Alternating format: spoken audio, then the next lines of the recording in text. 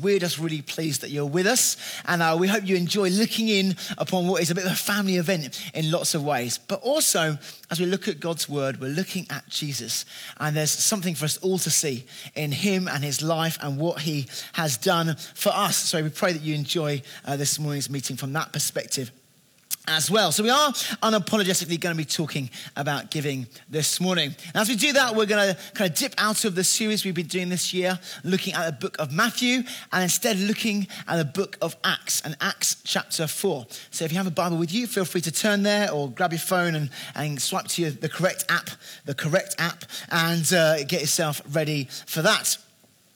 And we're going to be specifically talking about a slightly lesser known character in the Bible, a guy called Barnabas, and looking at his life. Now, he doesn't get lots of mentions, but he is quite an important dude. And so we're going to look at his life and looking at what it means to be more Barnabas. What is it like to be more Barnabas?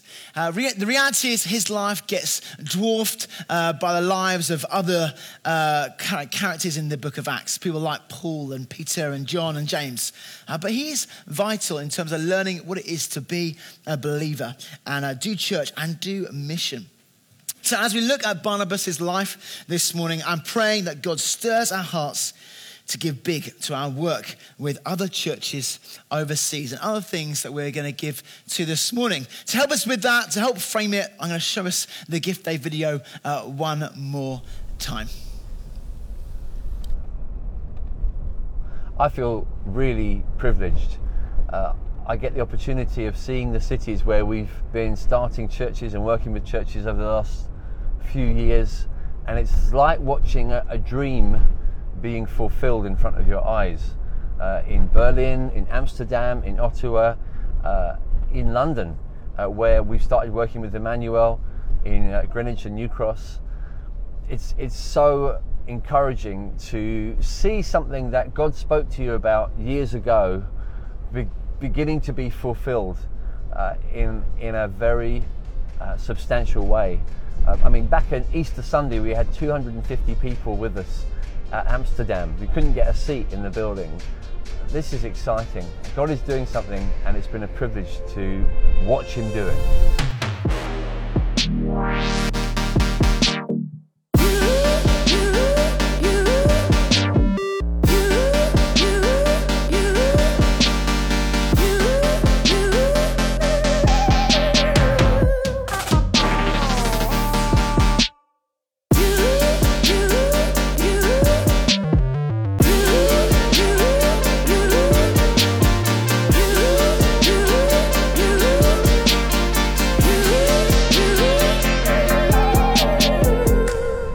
So on top of all that, we've got new adventures coming up. We are sending Janusz and Camilla to set themselves up in Krakow, in Poland, with a view to starting a church there in the near future.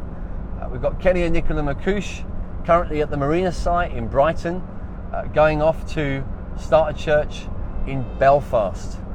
And we're already gathering leaders over the different cities that we work together in. And so we want to make sure that we support those opportunities to gather leaders as well. And then on top of everything else, as a team of churches, we have the privilege of running New Day. And New Day is literally one of the most extraordinary and inspiring things that happens on the British Isles at the moment. That is not an exaggeration. Just nearly 8,000 young people gathering to worship Jesus and have their lives changed. We get to run it, we get to support it.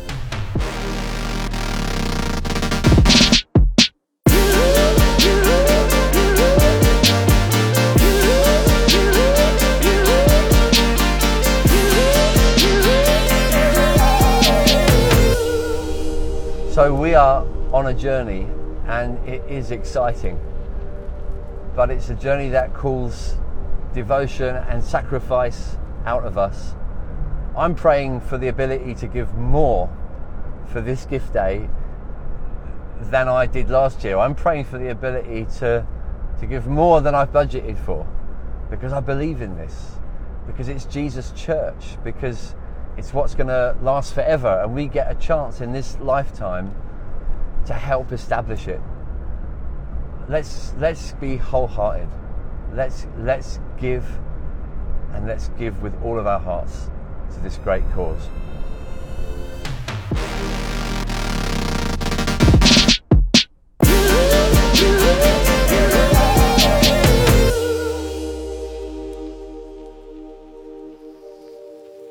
Exciting one to give to. It's something that all that we're involved in elsewhere. So yeah, supporting our churches in Amsterdam and Berlin and Ottawa. I should just say, we support these churches not just by giving money, we support them by just really helping to establish them, train their leaders, get leaders in place. In fact, Joel, who's kind of does the lion's share of preaching here on a Sunday, he's actually preaching in Berlin this morning. He could even be doing it right now. Gone to serve those guys this weekend. And actually through this season, we'll be sending various people to serve Berlin because Neville, who used to do my role here at Emmanuel, he has been leading that now for a few years, but he's just taking a brief break for a month or so. And just him and Sue have been running hard, serving excellently there. Take some time out. It'd be great if you know them to be praying for them as they have that time to themselves and with God, so they go back refreshed for the new term in the autumn. Also pray for us as we continue to support them from afar, and for Joel as he travels back and forth, etc. We mentioned also London this morning in the video. We mentioned the 2 churches that are in the chute ready to go. We mentioned New Day. But there's also something else that we're giving to with this gift day we've not put in the video. And that is Sri Lanka and the churches there. You'll know back in Easter Sunday, there were some atrocities committed there. Where the churches were targeted with various bombings and lots of people lost their life. The day she'd been celebrating Jesus' resurrection was full of all kinds of grief. And at the time, as a church, we responded by praying for them. And but we've hadn't now got an opportunity to also support them practically. We have a church member in our site called Mohan. Many of you all know, but his brother actually pastors one of the churches there that was affected. He wasn't there at the time, but his own home and their church minibus was set alight, and many in their church lost their life, including many children. And we just said, how practically can we help you? How can we practically be involved? And they said, well, actually, the minibus is a big part of what they do in terms of ministry. Could we help them buy another one? And we said, yes, we'd love to be able to be part of that as well. So some of our money today, we're going to support those guys there as well. Hopefully there's lots of good reasons for us to give. But let's get back to the word of God as well and look at the life of Barnabas and see what we can learn from his life. And more to the point, what can we learn from what Jesus does in his life? So we'll do that from Acts chapter 4, verse 32 to 37. Let me read it to you. Now, the full number of those who believe were of one heart and soul. And no one said that any of the things that belonged to him was his own, but they had everything in common. And with great power, the apostles were giving their testimony to the resurrection of the Lord Jesus. And great grace was upon them all. There was not a needy person among them, for as many as were owners of lands or houses sold them and brought the proceeds of what was sold and laid them at the apostles' feet. And it was distributed to each as any had need. Thus Joseph, who was also called by the apostles Barnabas, which means son of encouragement, and Levi, a native of Cyprus, sold a field that belonged to him and brought the money and laid it at the apostles' feet. Let me pray for us. Heavenly Father, thank you for just the opportunity to open your word together. I pray help each of us just to learn something this morning that might shape our thinking, but also shape our lives. Holy Spirit, we pray, come and do a work in us, Lord, that we just wouldn't continue in our direction, Lord God, but we would follow you as our leader and as the one who loves us more than we'll ever be able to get our heads around, Lord. We know that the way you lead us is into goodness, and even where it means giving away and being sacrificial, we know ultimately it's good if you're leading us into it. So just pray for each heart around the room right now, that you might just settle us. Help us to just hear what you want to say. Yes, listen to my words, but more importantly, listen to what you are saying to each of us. There might be that prophetic element of your Holy Spirit doing a work in the room. Amen. Amen. So long story short, the early church was filled with the Holy Spirit, loved each other, cared for the poorest members of the community to the point of selling their own possessions. And then Barnabas is held up as an example of this, of one who sold his field. But what has that got to do with us? What has that got to do with Gift Day? Well, before I get into my 4 short points about it, let me give you a bit more context. This, when we look at the book of Acts, the whole thing is done in the context of the mission that Jesus has given them. We see at the end of Matthew 28, the end of Jesus' earthly ministry, he commissions his disciples. He commissions his apostles. Apostles simply meaning sent ones, saying to them, this is what you're to do. You're to go to the cities around you and to the ends of the earth, making disciples of all people, baptizing them in the name of the Father, the Son, and the Holy Spirit, and teach them all the things that I've commanded you. So they're very clearly given something to do. Jesus is going away, but he's saying, I'm giving you a task to do. And then the beginning of the Acts of the Apostles, the Acts of these people, they reiterate this. Luke says, Jesus told them again, you are going to testify about me around here and to the ends of the earth. So whenever we look at the book of Acts and anything we see in it, we must see it in the context of this commission, this great mission that the church and the disciples and the apostles are given, and that is given and passed down to us as well. So that's Acts 1. In Acts 2, we see the early church now established. Jesus is gone and the Holy Spirit comes and floods the people. The place shakes, fire falls upon them. And where they were a timid people, they are suddenly a lion-hearted, bold people, beginning to testify to what Jesus has done. And even on that first day, as they speak about him with great boldness, 3,000 people are added to the church. That's a good day for the church. But as well as that, we then go on to read Acts 2, this wonderful picture, kind of window into what the early church was like. I had to say it's one of my favorite passages in the Bible. I love considering what does that mean for us. It's in Acts 2, kind of describes how they're devoted to God's word, devoted to praying, and devoted to one another. And they live in this joyous place of sharing with each other, doing daily life with one another. It's a real provocation for us as a church. Authentic community, living as Jesus would want us to. And so this early church is commissioned, start kind of living and doing life together. And then Acts chapter 3, they start doing some cool stuff. So Peter and John come across a lame man and they see him healed. Lame from birth, suddenly walking and dancing and praising God. And so what should have been a cause of real celebration, the Jewish officials felt threatened by. Who are these people with this message? Who are these people with this power? And so they arrest the disciples. And they begin to accuse them and question them, but quickly find out, how do you accuse and question people who are doing good things? But still, they feel threatened. And so they threaten them in return. Said, don't you dare tell anyone else about this Jesus. Keep calm. Stop getting so excited. And so the disciples, they listen to them, walk away, and utterly ignore it. And I feel a bit like that when people tell me what to do. I'm a natural rebel and God's doing a work on me, so I'm less so. But when I see the do not walk on the grass or wet paint don't touch, I'm like, how wet? You know, so some of you in the room are like, yes, I'm like that. Some of you are more compliant, well done. But I'm a bit like, the disciples are definitely like this. They're like, wet paint? What wet paint? They're like, no, we want to preach Jesus. We know what we are called to do. And so they go away straight away. They have a prayer meeting. What they pray, they say, God, make us bolder. Let us speak clearly. Give us even more signs of wonder so we can have more excuses to talk about how amazing and wonderful you are. And God responds by sending his Holy Spirit again. Very like Pentecost, very like Acts 2, where the Holy Spirit comes and the place is shaken again. And they know God's presence amongst them. And what happens? Well, we see this passage happen.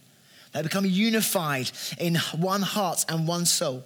Committed again to the mission and testifying about Jesus and also taking care of the needs of those around them. So let's have a look at this community and let's look at Barnabas within it. So I've got 4 points. The first one is it was a unified community. It says in verse 32, now the full number of those who believed, the whole church who believed, were of one heart and soul. It's quite a statement. Could I say about us in this room, we're of one heart and soul? I don't know. But the Bible calls attention to it because it is quite a remarkable, astonishing thing.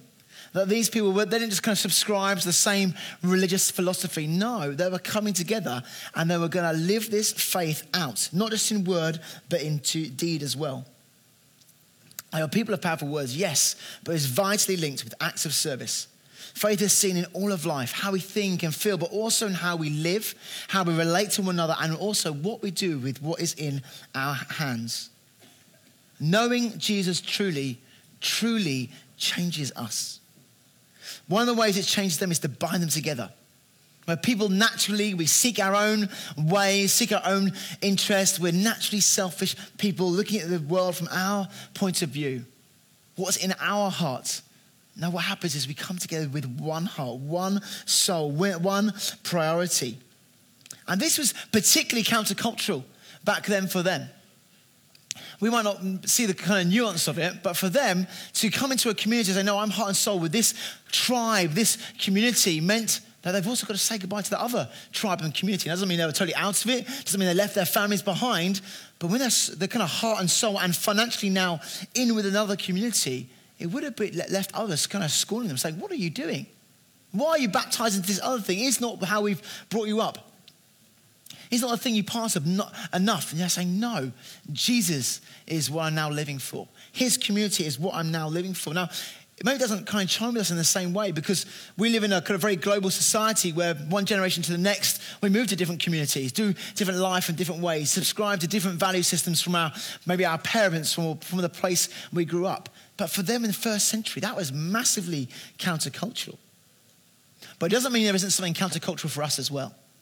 Because what do they then do? They then sold their stuff and then they laid it at the apostles' feet, at the feet of those in organized religion. Well, that smacks against what we would do here in 21st century Brighton, doesn't it? Let me read something from Phil Moore, who's a friend of our church, and he wrote a commentary on Acts. He says this: these Christians were not merely giving to each other as they saw need. They were doing something far more radical than that. They were bringing their money and laying it at the apostles' feet, trusting their God-anointed leadership to allocate it to those in greatest need. They weren't just philanthropists who gave their fortunes in their own name to their own favorite causes. They brought their money to God's leaders with no strings attached, because their giving to the needy was primarily a gift to the Lord himself, administered by the leaders he had chosen. That sense of freedom, saying, you know, I'm going to give my money to the leaders and not in one sense hold them to account on it. Now, it is important to hold them to account. You're very welcome to ask where your money goes to when you give it to the church. There was something in the heart that said, no, we trust you, Jesus, with our lives. We trust you with the church. And we trust you with the leaders that you've given us to. But I want to just give a headline saying, look, that is difficult for us to swallow. That is not our society. I've talked to many people over my years who are just skeptical of organized religion because they see corruption at the top. And not without cause. We see leaders all the time abusing the power they have. And even historically, that is true of the church. We can't say, but the church has always had a perfect track record. No, it has not. But that does not change the provocation that's in here, that we're to trust those that God has put in place. This was much easier message to preach when I wasn't one of the elders here. It feels a bit awkward saying, hey, trust me because I'm God anointed. But you know what? Trust me. God has called me to this. He's called your elders to do this. And we take this responsibility very seriously. We take it prayerfully, knowing that we stand before you, but we also stand before God on this. And when we're looking at where does the money go for gift day, where does the money go regularly, we're doing it in a way just saying, God, help us. We want to do this right. And as an elder, I come into a church which has been going 40 years and watched men and women lead this church well and get to follow in their footsteps. And have they spent every penny perfectly? Probably not. In fact, definitely not. But have they sought to do it prayerfully and faithfully, trusting God? Yes. And is that how we continue to do it? Yes, it is.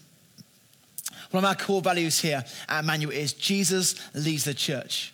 He leads it by prayer. He leads it through his word, and he leads it by giving us leaders that we can follow. Leaders who follow Jesus that we can follow.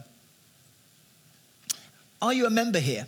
Are you all in? Are you heart and soul? Or if you are a member, does it really mean something to you? Saying, no, this is my church. I love the vision and mission that we're part of.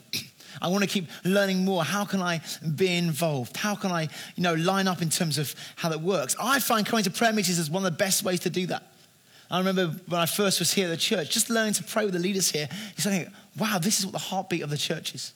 This is what they love. This is the Jesus that they love. This is also what Jesus has called us to do. Learning about the things that are burning with us. God spoke to us a few years back about the story from David, where David picks up 5 smooth stones to slay Goliath, and spoke to us about, hey, you need to have 5 sites in this city, which we now have. You need 5 cities in which to reach out to, which we're on the way to. So actually, that's what we're part of. That's who that becomes part of my prayer life. Are you in that way? Do you feel connected to the leadership in that way? Let me encourage you, get along to prayer meetings and pray. Say, Holy Spirit, come and fill me, that I might be one heart and soul with my brothers and sisters in this church. So a unified community. It was also a loving community. Verse 34 says this: there is not a needy person among them. Can I just point out that I said philanthropist? Well, thank you. There is not a needy person among them, for as many as were owners of lands or houses sold them and brought the proceeds of what was sold. They were of one heart and soul. This was a fundamental solidarity of love, which was between the believers, and they enjoyed it with one another. But this also kind of bled into their economic sharing. It was just kind of one expression of this. Yes, they prayed together. Yes, they studied word together. Yes, they lived life together. But it also meant they wanted to share in what they had. And this is a new concept that is introduced here at Acts 4, even at Acts 2. This harks right back to when God spoke to his people in Deuteronomy. He said, I don't want there to be a needy person among you. The benefit of this community is that as you love me, you love one another. And that should lead to you being compassionate to the needy amongst you. And so they begin to realize this. They begin to work this out freshly as those with faith and with the power of the Holy Spirit in their life. And then Luke goes on to say, hey, that's what was happening generally. But then he gives 2 examples. He gives one positive and he gives one negative. We're not preaching negative one today, really, but it's worth mentioning it. Because in chapter 5, just over the page, we get the story of Ananias and Sapphira. And they gave to the apostles. They laid something at the apostles' feet, but it was not because they were unified in heart and soul. It wasn't because they were part of their loving community. No, they were doing it out of selfishness. They were doing it out of pride. They wanted people to say, hey, look, we're giving of our all to this as well. Aren't we wonderful? But in their heart, it was wrong. It was a wrong motive. And it got exposed because they didn't actually give it all. They only gave a portion. And Peter's very clear with them. He's like, you didn't need to give it all. You could have given a portion, that would have been fine. But because there was pride in your hearts, hey, some bad stuff's going to happen to you. Your homework is to go and look and find out what happens. But he also states it positively. He says, Barnabas, look at this guy. He takes his field and sells it because he's heart and soul with the apostles, and because he wants to help the needy and care for those who are there and wants to help the mission. And this passage can seem, well, this seems very extreme. Is this how we're meant to be as a community? Are we meant to go now and sell everything that we have and lay all the money at the apostles' feet, the elders' feet, and it distributed equally? Well, yes and no. I think in one sense it is meant to be a provocation, to look at what we have and realize that ultimately it's not ours, it's God's. And saying, God, what is it you want me to do with what I have? Have you ring-fenced anything in your life and saying, but God, you can't have that? A good question to ask God. It's a brave question to ask God. But equally, this picture we see in Acts 2 and Acts 4 is not a picture we then see repeated right through the rest of the New Testament.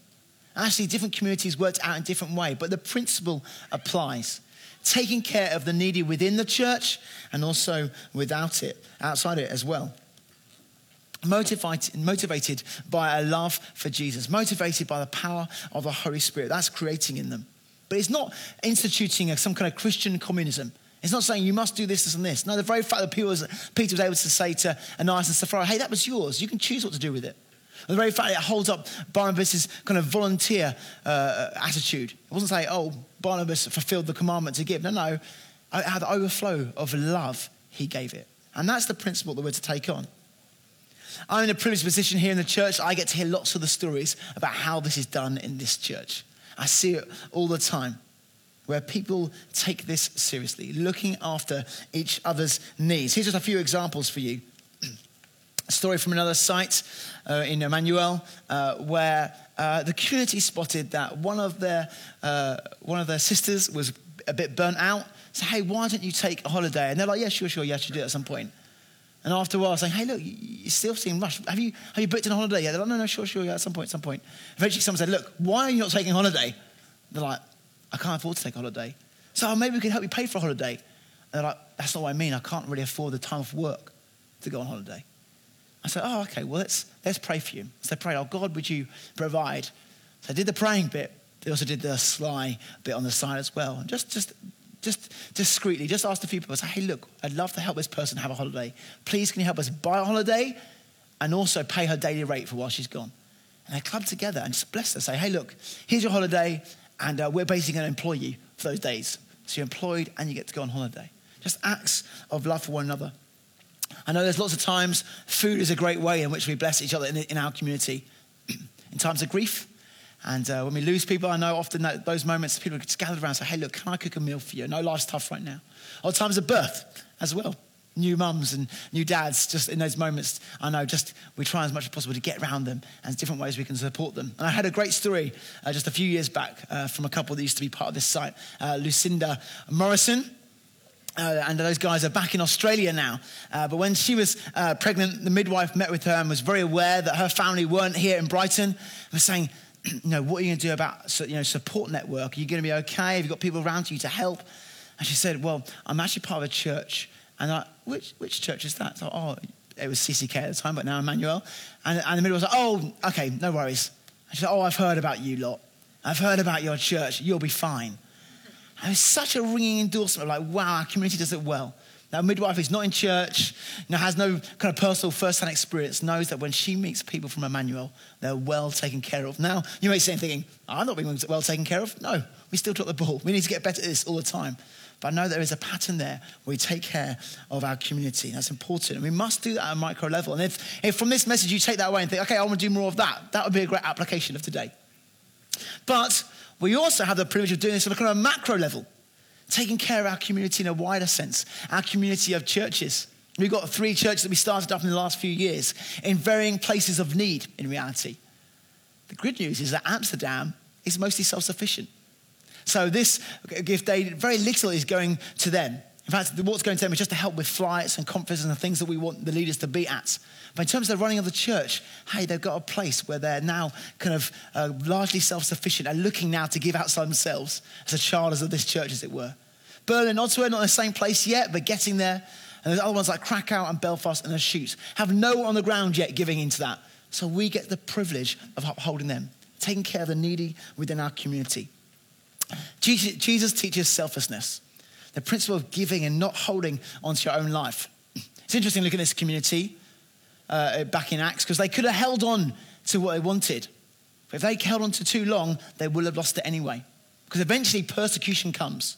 Eventually everything they have gets plundered and taken off them anyway. If they'd held on to it, they would have lost it anyway. But actually by sowing into God's kingdom, by giving it away, they gained the blessing of eternal blessings, as the Bible tells us, and the blessing of knowing, hey, we get to help in the moment. And when they got plundered, they're like, well, doesn't matter. I haven't got anything. I've given it to God already. Very much mirroring the verse in Matthew 16. For whoever would save his life will lose it. But whoever loses his life for my sake will find it.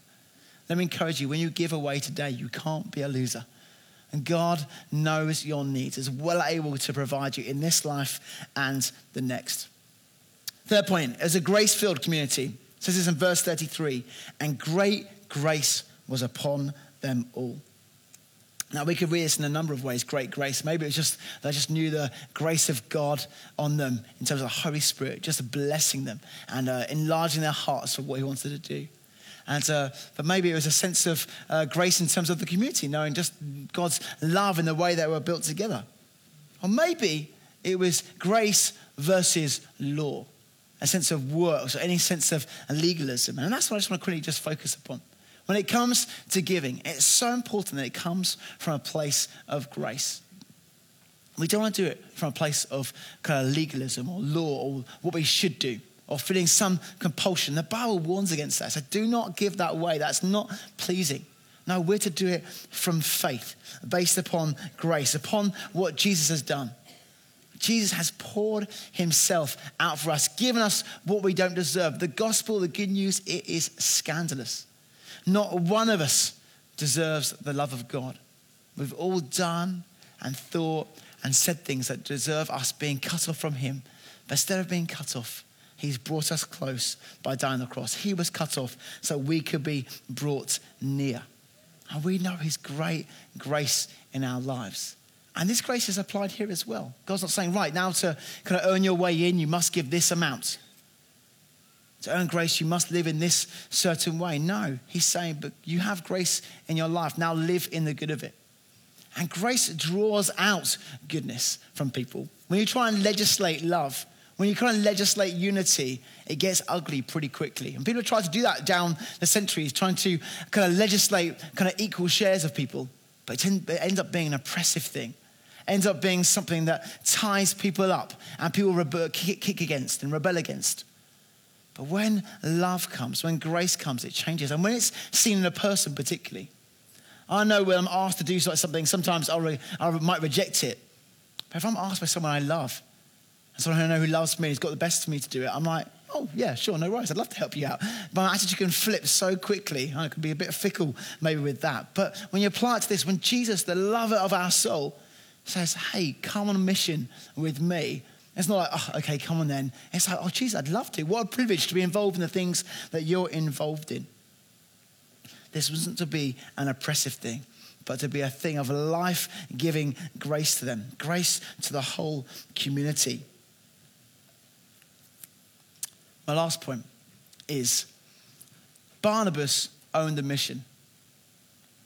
He's held up as an example. Now, everyone else was doing it, but he's held up as an example for it because he was the son of encouragement. That's the nickname he's given. It says, thus Joseph, his name is Joseph, who is also called by the apostles Barnabas, which means son of encouragement. I don't know if you have nicknames. Maybe you do, maybe you don't. I've had a few down through my life. As a kid, I was called Step Hen. You spit out Stephen, that's what it spells. So I was out for a little season. I thought it was very cool when I was 8. I was like, hey, you could call me this. I was called Stevie D for a section of my life. Stavros, not even sure where that one came from, but my brother still calls me it. And I now on staff often get called Dawson because we have lots of Stevens on staff, and which was a bit weird to me because that's kind of my brother's name. That's what I call him. And of course, Jesse. Which came about because when I was a fresher here, in the first couple of weeks I was here, someone accidentally introduced me as Jesse to a large group of people, and it stuck. And so if you were around here the first 2 years I was at what was CCK, you would have thought my name was Jesse. And so you might try to find my name on Facebook, and I was like, no, my name was Jesse. And it was only when I got married that we kind of drew a line and said, okay, no more of this fake name, we're not having it. It's Stephen. And it is Stephen, not Steve, in case you're wondering. And some of you here are calling me Steve. And I just want to break that right now. I do not take that from you. There's nothing wrong with the name Steve, but just Steve is more dignified, and I could do with all the dignified I can get. Okay. Jesse. Yes, I can get called Jesse, Steve-O, and Stevie, Jesse. Everything's going to come at me now, isn't it? Anyway, but Barnabas, he has a nickname. He gets called the son of encouragement. Feel free to call me that as well. And they've picked him out. And the apostles gave it to him. These sent ones, these ones who are leading on the mission, they're saying, hey, this Barnabas, he really is an encouragement to us. He's an encouragement to the mission. And we see this played out in his life in 3 different occasions. This first occasion, he's just there saying, hey, I love being part of this community. Let me do everything I can to encourage the one heart and soulness of it. And let me help me encourage the fact that it's a grace-filled community. It's a loving community. I'm going to join it. I'm going to sell my field. And we don't know how valuable that field, it might be a very, very valuable field. It might be a field they had back in Cyprus. He was a Cypriot, so it might have been a valuable kind of fruitful field. It might have been a field that was particularly sentimental to him. I don't know. But he gave it to it. And he's saying, no, I want to give this because I want to encourage the mission. I want to encourage the apostles in what we've been called to do. That's the way he was in his life and time. But later in his life, he sticks his neck out for the apostle Saul.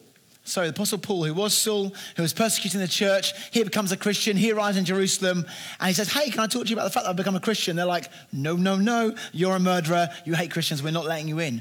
But Barnabas gets to know him, gets to know his story, and becomes an advocate, comes to encourage Paul, say, no, persist, and encourages the apostles to let him in and joins them together. He sticks his neck out and helping to build the church and build a base in which the church is going to go out from. And later still in Barnabas' life, He doesn't just give to the mission, he goes on the mission. He joins the Apostle Paul and starts traveling around to other churches and cities and encouraging them and helping to plant and start churches. He rolls his sleeves up and jumps right in.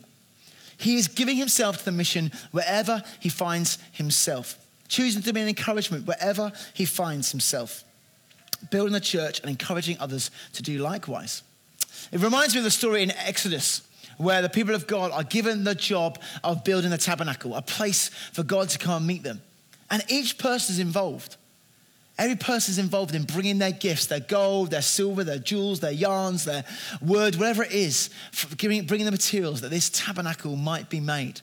Then some are commissioned to then actually do the building, to do the craftsmanship of it. And yet still others are commissioned to be the priests, to serve it and to serve the people and serve God in that way. The same with us. Each of us are called to build the church. All of us are called to go on mission. And it looks different at different stages. Maybe you're like Barnabas right now in Acts chapter 4. Actually, I'm not going anywhere particular, but I know what I can do. I can give. And then maybe you have fields that you can sell. Maybe you just have a few pennies in your wallet. It's not about the amount. It's about the heart, saying, I want to encourage this. I want to be all in, God. Show me what I can give for the sake of this. Maybe some of you are about a bit like the one about Barnabas in his stage of life where he is kind of helping Saul into church, having to build the church, kind of putting your hands in and saying, how can I serve? How can I go on further? Maybe leading this church or serving in this church. And maybe others of you still are like Barnabas, ready to go, saying, you know what? Actually, there's a city in my heart. There's a place in my heart that I need to go. Maybe that's you. You get to be an encouragement to go elsewhere.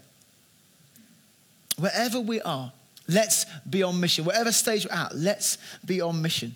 But if you're where the Acts 4 Barnabas is, you're just in the place of giving, let it still be radical. Barnabas starts with a contribution to the mission, the way he continues to go about it, with great zeal and courage. It does take boldness to uproot your life and go and start a church somewhere else. That's why we commend Richard and Tyler Crosby in Ottawa. We commend the Joneses and the other people, the Simmonses and the Lashes and the McCushis. These guys are going other places. It takes great boldness. But it also takes great boldness to say, God, what would I give into your kingdom? What is it you would have me give? And doing it in a radical way. Have you asked God recently what you should be giving to him? What you should be selling for him. Not just for gift day, but for just regular giving to him. Barnabas sold stuff. He didn't just give what was left over. He gave what we felt was right. Once I heard Terry Berger say, he gave what was right, not what was left. And that's helped me time and time again. God, if I'm just giving you the leftovers, then I've got this wrong. I want to give you what is right. What are you calling me to do that I might walk into obedience? Giving into God's mission also kept Barnabas light for the mission. Hey, God knew he was going to call him to go. Maybe Barnabas didn't know that at that point. He thought, no, I'm in Jerusalem. This is my home. I'm staying. I'm doing my mission from here. God was like, yeah, not so much. You're going to sell your fields and I'm preparing your heart for when you are ready to go. Maybe for you, you think, I'm just Acts 4 Barnabas. I'm just meant to be giving. Well, I'm praying some of you get a surprise down the road and God says, and now it's time to go. Now it's time to go somewhere new. So that's like the guys who've gone church planting, started church out of us. You know, I don't know whether they always knew it was in their heart to go. I know it wasn't for Neville Jones. Neville Jones, we sent him to help the Berlin church, and he was meant to be gone for 5 days. 5 years later, be warned. Okay, we do these gifts not just to give our money, but to make more Barnabases, make more people who are like in and ready to go when God says go. To understand it another way, when we understand the greatness of the mission that Jesus calls us to, we begin to become free from all our other priorities, concerns, and agendas, which could otherwise bind us up, like the cares of the world. But the parable of sower, Jesus says, the cares of the world, they can bind us up, they can stop us from being fruitful. Gift days, they just chop weeds off at the roots.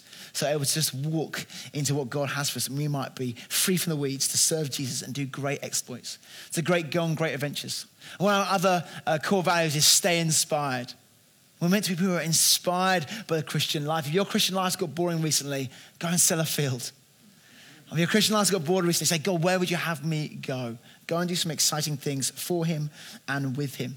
Whatever stage of life you're at, Maybe you've got some crossroads coming up anyway. Maybe it's an easy prayer to pray. Maybe you are so solid and stable here right now, you're thinking, how could I ever go?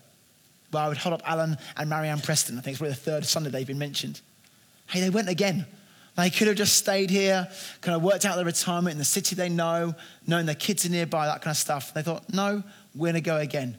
Alan's leading another church now, well into his 60s. You're not too old to be doing the things that God has got for you. You're not too comfortable. Break out of that. Say, God, what would you have me do? Let me conclude by saying this. Jesus is the greater Barnabas. It's good to look at the examples of others, but ultimately we want to look to Jesus. He is the creator of this unified and loving and gracious community, and it's his mission. He did more than just sell a field. No, he sold his life. He gave over his life, and by his blood, he might buy a family for himself. That he might bring us home. He might pay for our sin. Barnabas left the comfort of his home ultimately to go and tell the others the good news. Jesus left the comfort of heaven to come to us. Barnabas was nicknamed the son of encouragement, but Jesus is the ultimate encourager. He's the one who gives us courage and strength by the Holy Spirit. If you're not feeling very encouraged right now, say, God, come and by your Holy Spirit, give me courage, give me strength, give me guidance, give me direction. Let me know your love and grace. Breathing into you. Breathe in his love and grace and breathe out worship to him. Yes, in song, but with all your life, including your giving this morning. I ask the band to come and join me, and I'm going to pray for us, and I'll direct us with what we're doing next. Heavenly Father, I want to thank you so much for the example of men and women down through history who've taken you seriously, taken you at your word and decided to lay their whole life down for you in all kinds of ways, including financially. And thank you, we get to follow in their stead. And I thank you just even for the history in this church where we have literally given millions upon millions of pounds to you and to your work. And Lord, I just pray we wouldn't tire in doing good, but you might encourage us again to say, God, what is it you would have me give? Knowing that you know all that I have, you know my various needs, Lord God, but you're able to meet them all. And it's a privilege for us to be involved. God, I pray, help us to grab hold of your grace once again, that we would not do this out of any sense of legalism, any sense of trying to earn your love. Thank you, we already have it perfectly. There's nothing we can do to make you love us more. There's nothing we can do to make you love us less. And we might enjoy the goodness of that, we pray. In Jesus' name, amen.